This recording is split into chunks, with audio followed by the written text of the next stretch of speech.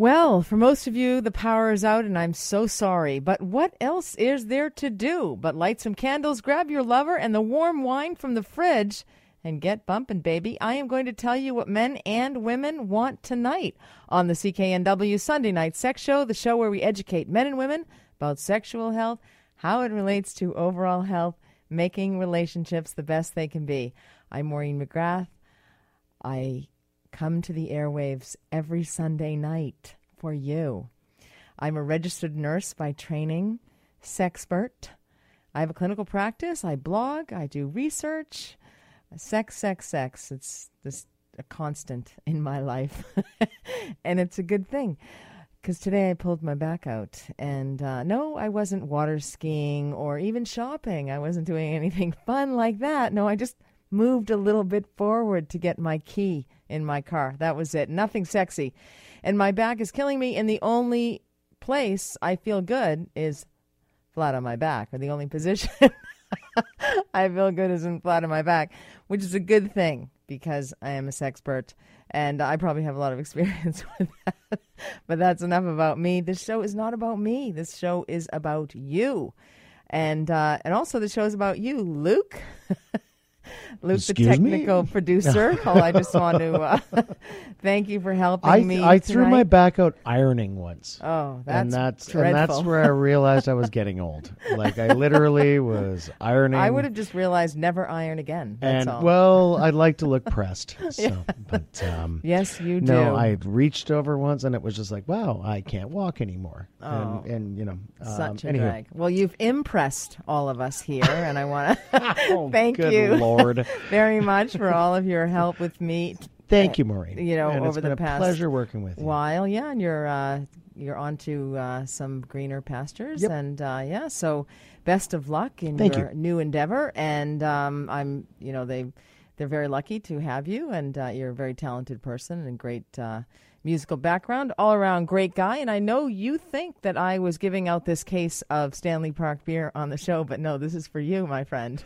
That's a little going away present. Are you kidding? No. Oh, bless you. Oh, you're welcome. My goodness. My pleasure. No problem. What I just God like did the I box. please? I like the box, and I said to them Aw. at the liquor store, do people like this?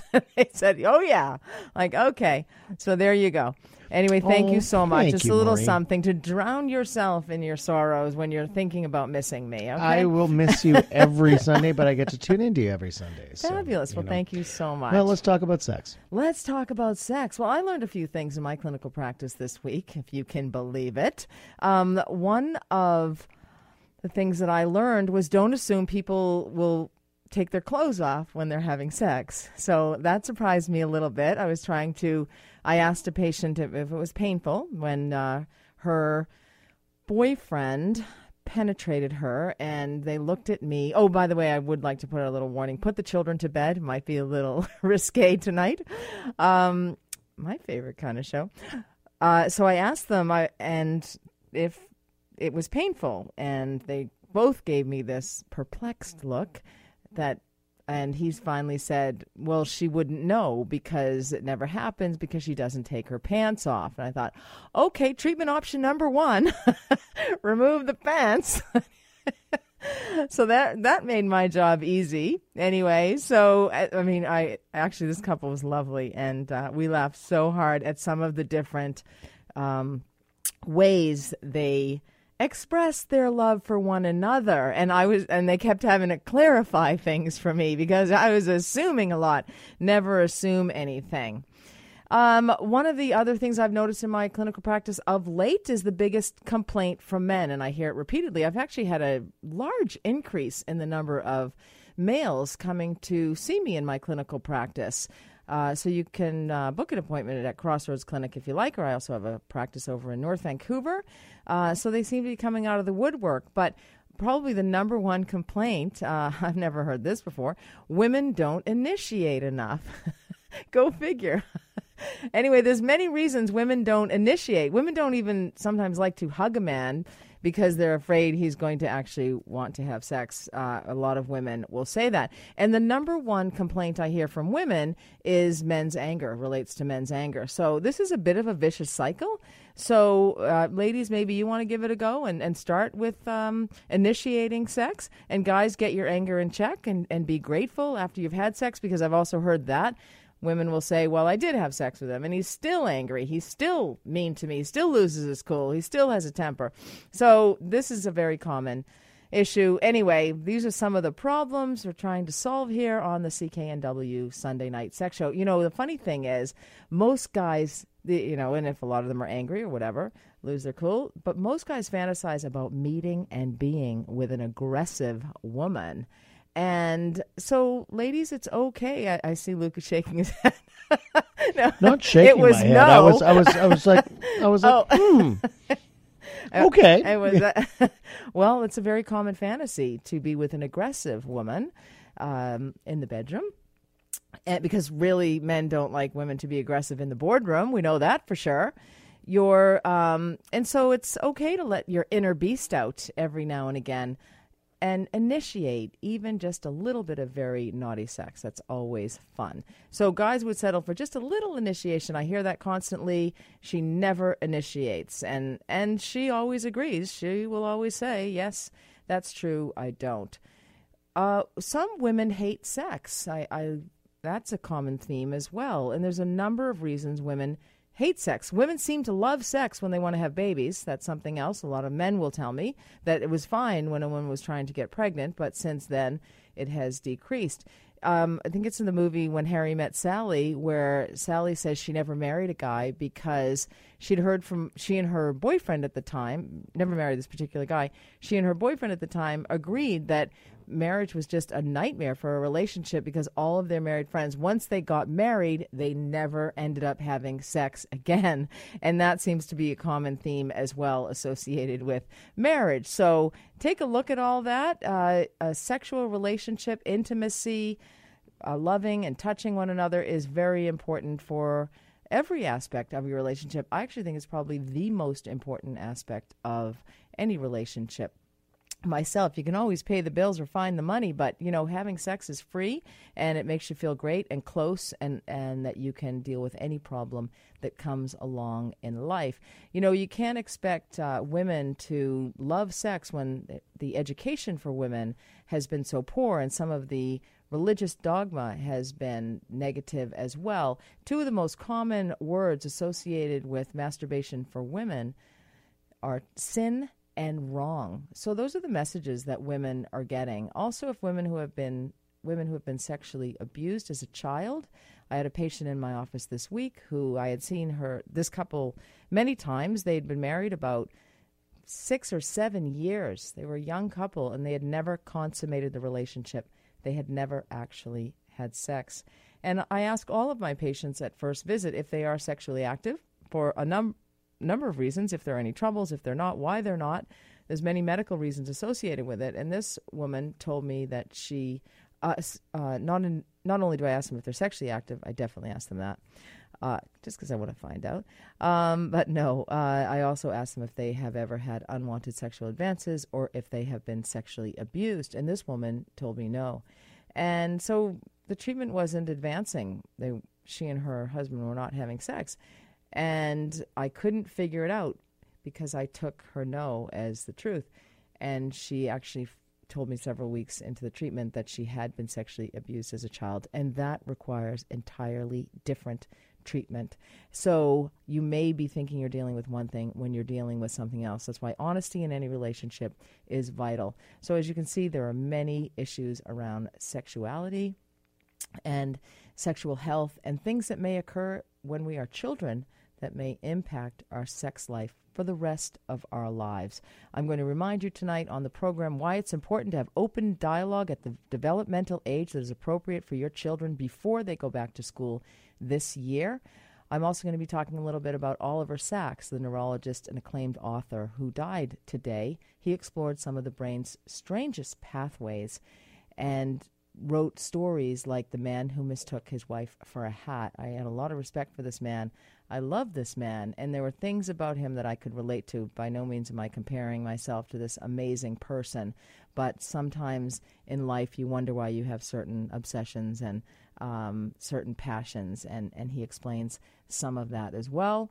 We're also going to be talking about sexual orientation with my friend and colleague, Dr. Jim Faust. He's been on the program before. He is a professor of psychology and neuroscience from Concordia University, and I'm going to be answering some of your emails as well. And also tonight, are you a married woman or a woman in a relationship who is inclusive of your single female friends? Do you make assumptions, or are you insensitive at times to your single friends? Have you dropped your single friends of 10 years or more for a guy you've known for 6 months? Let's talk about it. Up next, stay with me, baby. I'm Maureen McGrath. You're listening to the CKNW Sunday Night Sex Show. Welcome back, my precious things. I'm Maureen McGrath. You're listening to the CKNW Sunday Night Sex Show. You can always call me about any of the subjects that I'm talking about tonight. Try and refrain from calling me about BC Hydro, unless it's interesting and sexy. 604-280-9898 or star 9898 on your cell. Lots of subjects we're covering tonight, so do give me a call. I just wanted to mention about Oliver Sacks. He was a neurologist and acclaimed author. He wrote a number of books, The Man Who Mistook His Wife for a Hat. Also, he was probably best known for the movie The Awakenings, in which he went, it was about a group of patients with an atypical form of encephalitis at the Beth Abraham Hospital in the Bronx in New York City. And when he started his clinical career there in 1966, many of the patients were catatonic. They were locked inside themselves for decades because of this, what was called at the time the sleeping sickness. He gave them the drug L-Dopa, which was the beginning of that medication being recognized as a treatment for similar symptoms for patients who had Parkinson's disease. And as he gave them the L-Dopa, much against the wisdom of other physicians, he and the staff watched as the people reemerged into a world that they did not recognize. They'd basically been asleep for a number of decades. And some responded better than others, both to the medication and also their changed circumstances. He was an author who brought some of the struggles and wonderful situations and diseases that people suffered with to the public eye.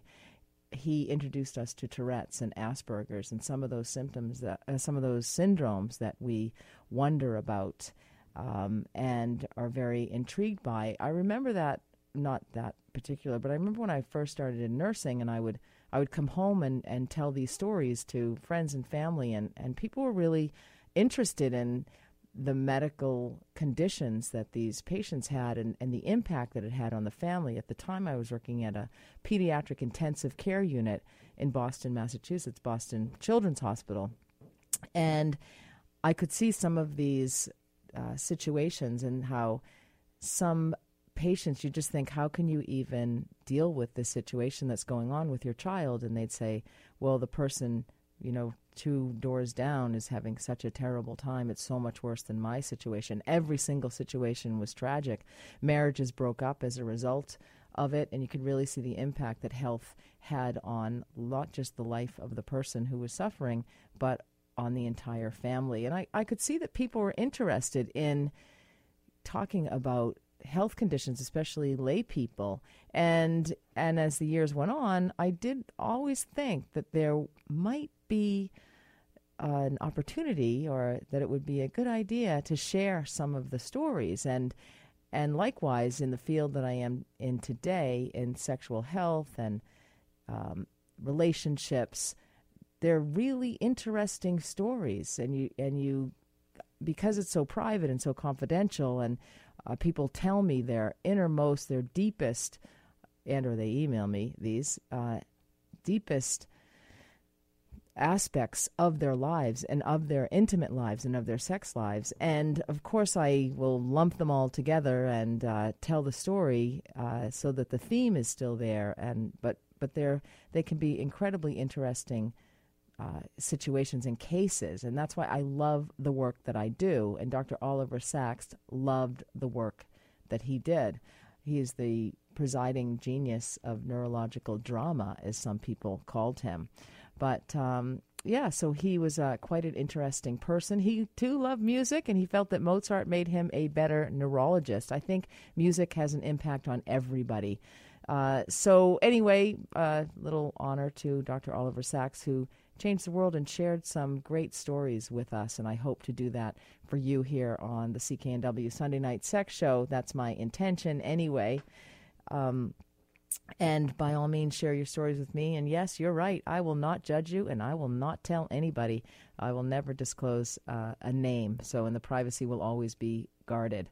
So, and a lot of people think that they're alone. They're the only ones who never took their pants off for having sex. But guess what? That is not the only patient I've seen in my clinical practice who has not taken their pants off or other clothes. Another patient one time told me that she was a lovely woman, beautiful woman, trim, and she said, I've never taken my shirt off. And she said, you know how your stomach, and a lot of women are bothered by their body image, and she said, you know how your stomach is, hanging out, and she said, you're on all fours and your stomach is hanging down. I just don't want my lover to see that. And so it's not uncommon, and this is how this is some of the ways that people deal with issues that they may have with their body image or whatever. But people are not alone. We all compensate in one way or another.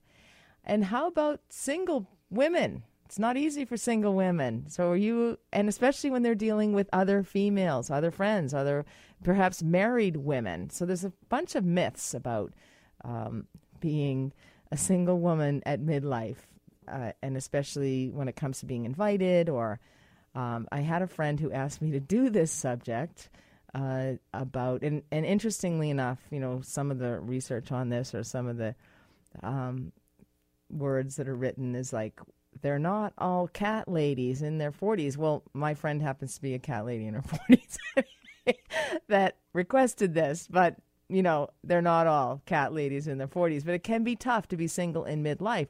There are clearly challenges to being single in midlife, and they are practical ones to more deeply personal ones. And some women say it's plain difficult when you live on your own. There's no handy husband. Well, single ladies, let me tell you something. There are no handy husbands. So you may not have a handy husband. Even someone who has a husband is likely not handy either. You're giving men way too much credit. That little handy husband thing is a total myth, sister. So don't worry about that. You run the risk of being ripped off by like car salesmen or workmen that you hire. Well, not necessarily. This could be true, I suppose. But I one time had a contractor who friends told me he was at the bar. I was paying him and his 5 workers, and he was drinking. And so I'm so happy right now. I'm going to give a shout out to, I happen to have a contractor right now, and he is amazing. And he's prompt, he's efficient, he's organized, he finishes the F word. He actually finishes what he says he's going to do, and he's sober. Anyway, the last guys built the house 18 inches too tall because they were at the pub the whole time, and they couldn't really read the plans. Anyway, so you may or may not be ripped off by workmen you hire. And when single women have to move or lift things, they've always got to call somebody to help them. There's nobody just around to help them. Life can be overwhelming for single mothers. And in particular, they feel the weight of the responsibility managing so much on their own. I actually had a couple of friends who split up. Their children were babies, and they were just devastated that they would have to give their baby over to their ex-husband now to go on vacation or whatever, or spend time with them. And they hated it. And then after like a couple of weeks, they absolutely loved it because they actually got some more time. Apparently, single women are not included in dinner parties and that kind of plans because they're going to throw off the balance. We don't have much time, but I do want to get to this. A lot of single women feel that married women think that if they invite the single woman who does turn up in shorts and looking fabulous because she has all this time to work out and she's fantastic, that she will want the married woman's husband. Most married women are probably thinking, take my husband. I don't care. He is yours. You try living with him for a while. But being married doesn't give you the right to be insensitive. And you know what? Nobody wants your husband either.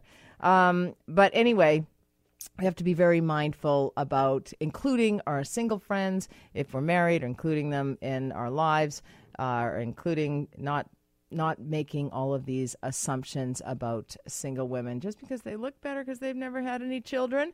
That doesn't mean anything. And you know what? There are no guarantees in life, and a lot of single people can remind us of that. There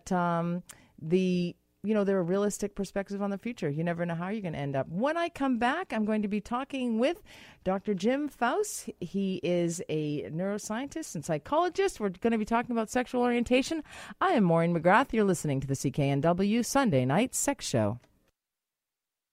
I'm Maureen McGrath, host of the Sunday Night Sex Show here on 980. This week in my clinical practice, I asked a patient, as I do all of them, if she was sexually active, and she said, well, I am married. And I said, well, that means no to me. And she said, well, you are right. I am not sexually active. So I said, can you get going so your husband doesn't email me, the one woman talking sex in BC? Just saying, keeping it real. That's all. I'm Maureen McGrath, and here to talk to me about some of these puzzles about sexuality is Dr. Jim Faust. He's professor of psychology and neuroscience at Concordia University. Hello, Jim. Hey, how are you, Maureen? I'm fine, thanks. How are you? Good. Now, you're supposed to be here with me last week, but you had some energy trouble back there. We had a power failure. You had a now power I understand. failure. You guys are teetering on the edge there. We are. I actually thought you were upset with me because I called you the aphrodisiac professor. Why would I be upset with that? Come on. I never know.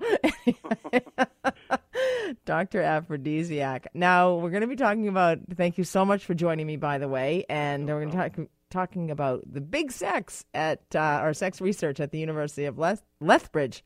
Who would have thought? But I have an email to read to you first, if you don't mind, and maybe we can kind of answer the questions in this. So, hi, Maureen. There have been lots of issues with Lucy's and my relationship over the past 14 years. Suffice it to say, Lucy and I got in a fight over my view on homosexuality last year, and she threw me out of where we were living. I had an affair with my ex-girlfriend. She let me come back, and since we have worked hard to renew our relationship. But she had a partial hysterectomy about 4 months ago. She is fine now, but our sexual relationship has suffered for years. She had infidelity as well. 2 girlfriends and a few guys. Is there still hope for us? I always want to be here with her. I am just not sure we can ever be intimate again because of trust issues on both sides. Help. So I said, okay, Tom, what are your views on homosexuality? And he said, well, I used to be quite an a-hole. I used to be in a breakaway Latter-day Saint. And as you can expect, they go by a very narrow mindset of what Paul said about homosexuality in the Bible, so I followed along. I've been on a spiritual journey since a year ago. I'm sorry about what I thought I believed then. I just want to share the message of our heavenly parents and our sacred blessings that we only can claim if we are all brothers and sisters in love. Okay. Wow. Yeah, huh? Now that's more than just a spiritual journey. I think he's been down the meat grinder and back up again. But good on him for kind of coming to his senses about humanity. Absolutely, but look at all the damage that it caused and the impact it had, given the teachings of his church, basically, Sure. and his beliefs, and that I see a lot, as I'm sure you do. Well, belief is an incredibly powerful thing, right? I mean, it kind of fuels the placebo effect. It kind of gives us a grounding, but unfortunately, sometimes the grounding that we have, it just flies in the face of every piece of scientific evidence that you could possibly imagine, and it flies in the face of what all species need, which is diversity. Diversity. We don't need to all be the same. We actually need to all be different. And that also includes things like sexual orientation. It includes things like, well, I mean, you could even imagine if it's not just gay, straight, lesbian, trans, something of that nature, it could also be the features that we find attractive. There's not one set of features that any one culture finds attractive. So we all kind of develop this individual nature. And it is our nature to take the experiences we have, mix them with sort of the drive that we know we're compelled to have, and put those things together to give us a set of characteristics that we find attractive. And some of those, we find attractive at a distance, the sex of the person, the gender of the person, perhaps even the race of the person, in addition to the body type, the hair color, the list goes on. It doesn't mean that person we're going to be able to be with, because that person may have a lot of baggage. That person may share political beliefs that we think are ridiculous, or whatever it is. We may not be able to talk to that person. Things may erupt in a relationship. Even though you love someone dearly, you kind of can't live with that person. So frankly, it's amazing to me that two people can actually be together for more than a year without, kind of killing each other. Absolutely. And, it's amazing to me at how many couples stay together when you hear about their lives. I had a patient recently who said, well, I made a big mistake. I went home for lunch, and that's her time, and I'm not allowed to be in the house during lunch. And she lost it on me. And I said, you own the house. Yes. You have every right to go in that house. And the treatment, how people treat one another in relationships. I mean, sometimes we can't help it, and but how long people remain in relationships, especially sexless relationships. Oh my God, yeah. Sex is, relationships need building blocks. Obviously, they need communication. They need, shared experiences, things that are special to the two individuals. But, building blocks are great, but without grout, those building blocks are not going to stay up. And to me, sex is the grout in any kind of a relationship. It seals those building blocks together. It keeps those people feeling intimate with one another. And if that's taken for granted, if people don't make time for sex and they don't make it important in their lives and in their relationship, the grout goes and the building blocks tumble down. That's right. There seems to be a bit of a vicious cycle, though, when people have issues in the relationship that are unresolved, or a woman finds out that her husband has been texting another woman or sexting another woman or seeking another woman, or vice versa. A man finds out. Or another man, for that matter. Or another man, exactly. Did I say that? What? Yes, if a woman, if the man finds out, whatever, right. the trust is lost. I did want to also mention boring sex too, which I'll get to afterward, because the same old sex is another big complaint as well. But you lose that trust. How do you get? And in this situation, they've had extramarital affairs and with men and women and everything. And how does how much neurochemistry is involved here? How much are hormones involved? The whole thing is neurochemical, because your brain is neurochemical, and your brain is doing the interpreting of all of this. One of the things that I think people do in an extramarital affair is seek what they're not getting, even if it's only perceived. The other partner really wants to give it, but they don't really have a language to talk to each other about it. They don't have a kind of a neutral ground to talk to each other about it. That's a good thing that kind of sex therapy can provide a couple, is kind of a neutral ground that they can actually sort of, in a very free and open way, say what they need to one another, right? One of the great things about Masters and Johnson's old sex therapy back in the 60s was you bring these people in who haven't touched each other in like 16 years, and they're in this very sex-charged but very positive environment with other couples, all talking about their fantasies, the things that they would like. And, for some people, they would have this kind of reaction like, I didn't know you like that? You want me to do that? You like it when I dance around in lederhosen? Like, what? You really like that? Wow, I didn't know that. And people learn because they don't talk to each other about this. I think we're not taught to talk to each other about this. No, we're not, and we don't have a good language to do it. We don't have a comfortable language to do that. And I think that's one of the big problems, is that until that is developed, which it can be developed in a therapeutic situation, people really don't know how to say, "Oh, I really like it when you do this to me." Not bark out an order like, do that to me, do this, do that. But, I like it when this happens. I really like it when you do, oh my God, you want me? Wow. Like what a difference that makes, right? And so, after being in a highly sexually charged environment where they can't touch each other for a whole week, and then in the second week, they begin to, develop this idea, what Master Johnson called sensate focus, where they can, touch each other's face and then touch each other's face and nipples. And men, I mean, my God, men discovering their nipples. What a rocket science that is, right? Well, thank God I had this one patient who did discover his nipples because his partner of 4 years, they were not having very pleasurable sex, and he said he masturbated, and she said she helped him, and I said, oh, do you use your hand in helping him? And she said, oh, no.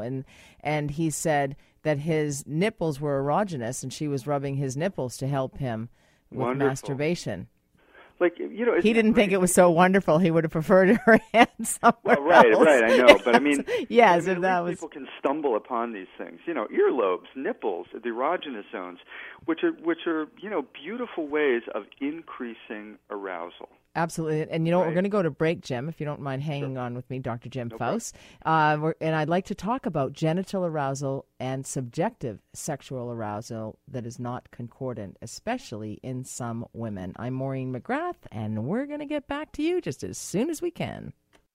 Welcome back. I'm Maureen McGrath. You're listening to the CKNW Sunday Night Sex Show. Dr. Jim Faust is my guest. He's a professor of psychology and neuroscience and aphrodisia. Hello, Dr. Faust. Hey. You stayed with me. There's so many questions that people have and people can't understand. We're talking about sexual orientation. One of the questions I hear from the people who have these particular, or let's call them atypical sexual interests, are they considered a disorder, non-pathological, or adaptive? People who are interested in, nylons, for example, or, cross-dressing, or get, diapers for whatever. They have some. So is that driven by neurochemistry? Well, the paraphilias are still in the DSM, the kind of the Bible of psychiatry, but they're only there when they're a problem. And I think in the last 20 years or so, people have been making them less and less of a problem, mostly because they tend to find subcultures, they tend to create subcultures in themselves where you can meet like-minded people right. to be able to enjoy this together, as opposed to meeting someone who thinks it's absolutely disgusting that you're doing what you're doing with the nylons. And I think it's interesting that when it's a problem, it's a really big problem, mostly because it's a problem between two people who can't agree on it. But when it's not a problem, it's actually something that the two people use together to kind of give sort of oomph to their sex lives. Yeah, and I've met both kinds of couples, and but the most common is the man who's hiding this and is ashamed right. about it and is wondering what is wrong with him. But there's really nothing wrong with him. It may have an impact on his marriage or his relationship because he's living a secret. There's a lot of learning that goes on with this. I mean, when you have your first sexual experiences, and this is even true of rats, when they have their first sexual experiences, whatever is with those sexual experiences becomes almost like Pavlov's dogs associated with it. Right. And this changes the way the brain looks at those stimuli.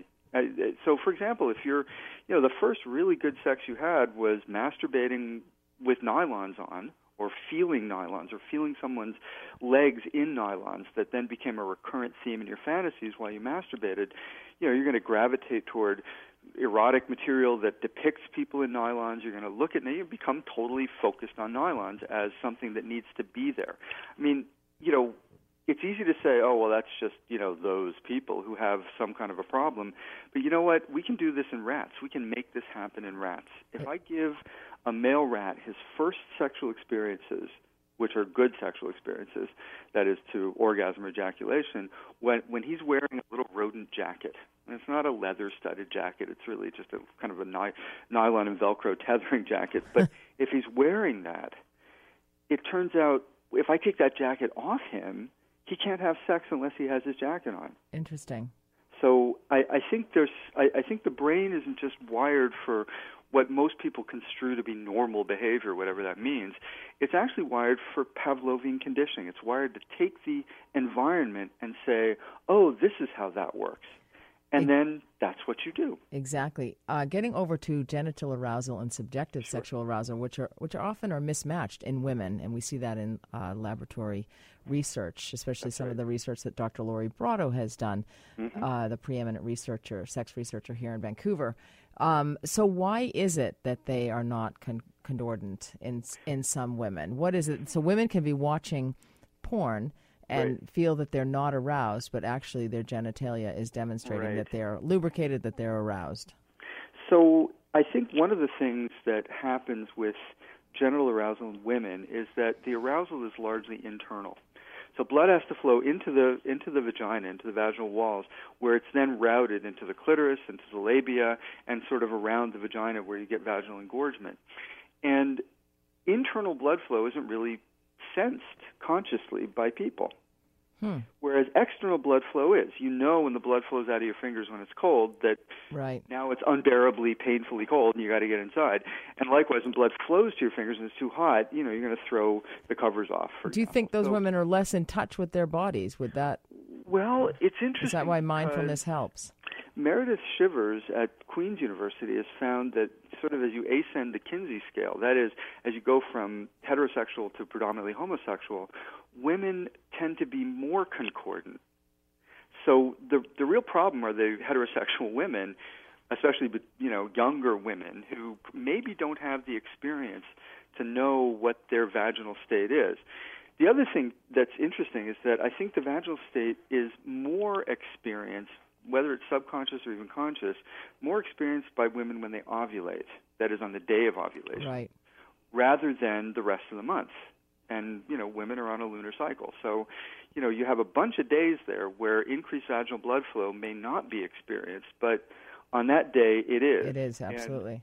And I think that just with more experience comes more knowledge of one's body. Now, we're not training women to kind of wear indwelling dildos so that you could feel the pressure around it. It may be the case but that's an idea. No, Benoit balls were invented for a reason, right? Exactly. But, it may be the case that men who don't have this concordance issue have an outie, and the outie blood flows into it. And if you're wearing underwear, even a 5% increase in blood flow is going to give a tugging sensation down there. And I think that men are aware of that and much more aware of that than women are this internal blood flow. And we touched on homosexuality. Can sexual orientation change on its own, or can it be changed with some type of intervention? No, I think you're that from the get-go.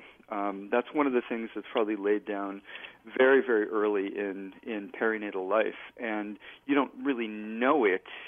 You might be, engaged in some kind of what they call gender nonconforming behavior, when your boy wants to dress as a girl and believes he's a girl or she's a girl, and when your daughter does the same thing in terms of being a boy, that's a good indication that you may end up gay, but it's not 100%. And some of these individuals, at puberty simply revert into being very girly or very male, very masculine. Some of them really go the entire distance and become a transsexual. Some of them actually even discover, and Lori Brotto's done research on this, that they become asexual, that they just don't really think about it at all. And so the question really is, what, is it, if we pitch sex as something that's only about reproduction, then it's easy to understand how it becomes problematic. If we pitch it as something that's for fun and pleasure, and especially intimacy in a couple situation, well, then it can kind of be whatever it wants to be. And it can be whatever you think it is for you. Exactly. And that's what we're trying to accomplish here on the CKNW Sunday Night Sex Show. And Jim, it's always my pleasure to have you as a guest. I'm going to have you back because I have about 100 more questions for you. Sure. No problem. Anyway, thank you so much. Okay, Maureen. All right. Take care now. You too. All right. It's just such an interesting subject. Do you find it interesting too? I hope so. But we're going to be wrapping up this show very shortly, so I am going to get back to you just as soon as I can. I'm Maureen McGrath. You're listening to the CKNW Sunday Night Sex Show. Well, I've got to wrap this up. There's lots to learn about sex and sexuality, and I even have a lot to learn. But, that's...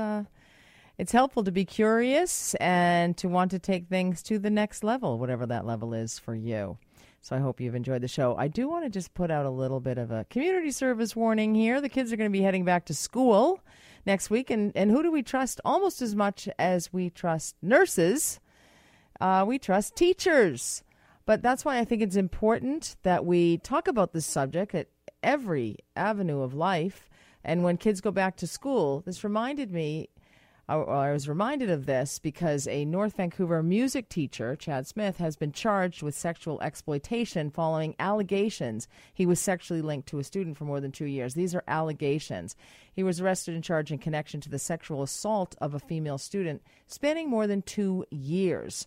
So this is something that I think, we're thinking of school supplies and seeing friends again, but I think this is an important conversation you need to have with your children, regardless of age. I think there can be an appropriate conversation at any age, whether they are 5 years old, 10 years old, male or female, transgendered, whatever, LGBTQ. Everybody needs to have had this information because they need the confidence to be able to say, this is inappropriate, or to know, and then to go and tell somebody. Because one of the ways that people are helped or they are able to heal is if they have been validated. So they can go to a parent or a trusted adult and tell them something happened. They know what's appropriate. They know what is off limits and how to set some boundaries at the very least. And so this is a conversation everybody needs to have, because if you've been sexually abused as a child or sexually assaulted, it will impact your life for the rest of your life. So have open dialogue appropriate for the age level of your child about inappropriate touching, advances, etc. And it's never okay that a teacher have a relationship with a child. Anyway, so we're going to wrap this baby up. You can go to my website, www.backtothebedroom.ca. You can email me, nursetalk@hotmail.com, or sextalk@cknw.com. You can follow me on Twitter @back2thebedroom. You can always book an appointment with me.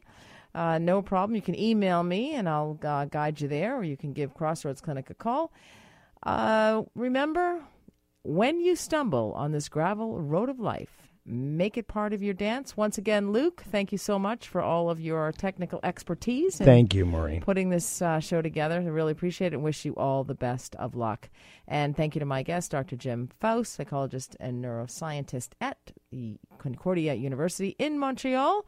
So do stay warm, stay together, and weather the storm. You know where I suggest you be to weather it. I'm Maureen McGrath. You're listening to the CKNW Sunday Night Sex Show.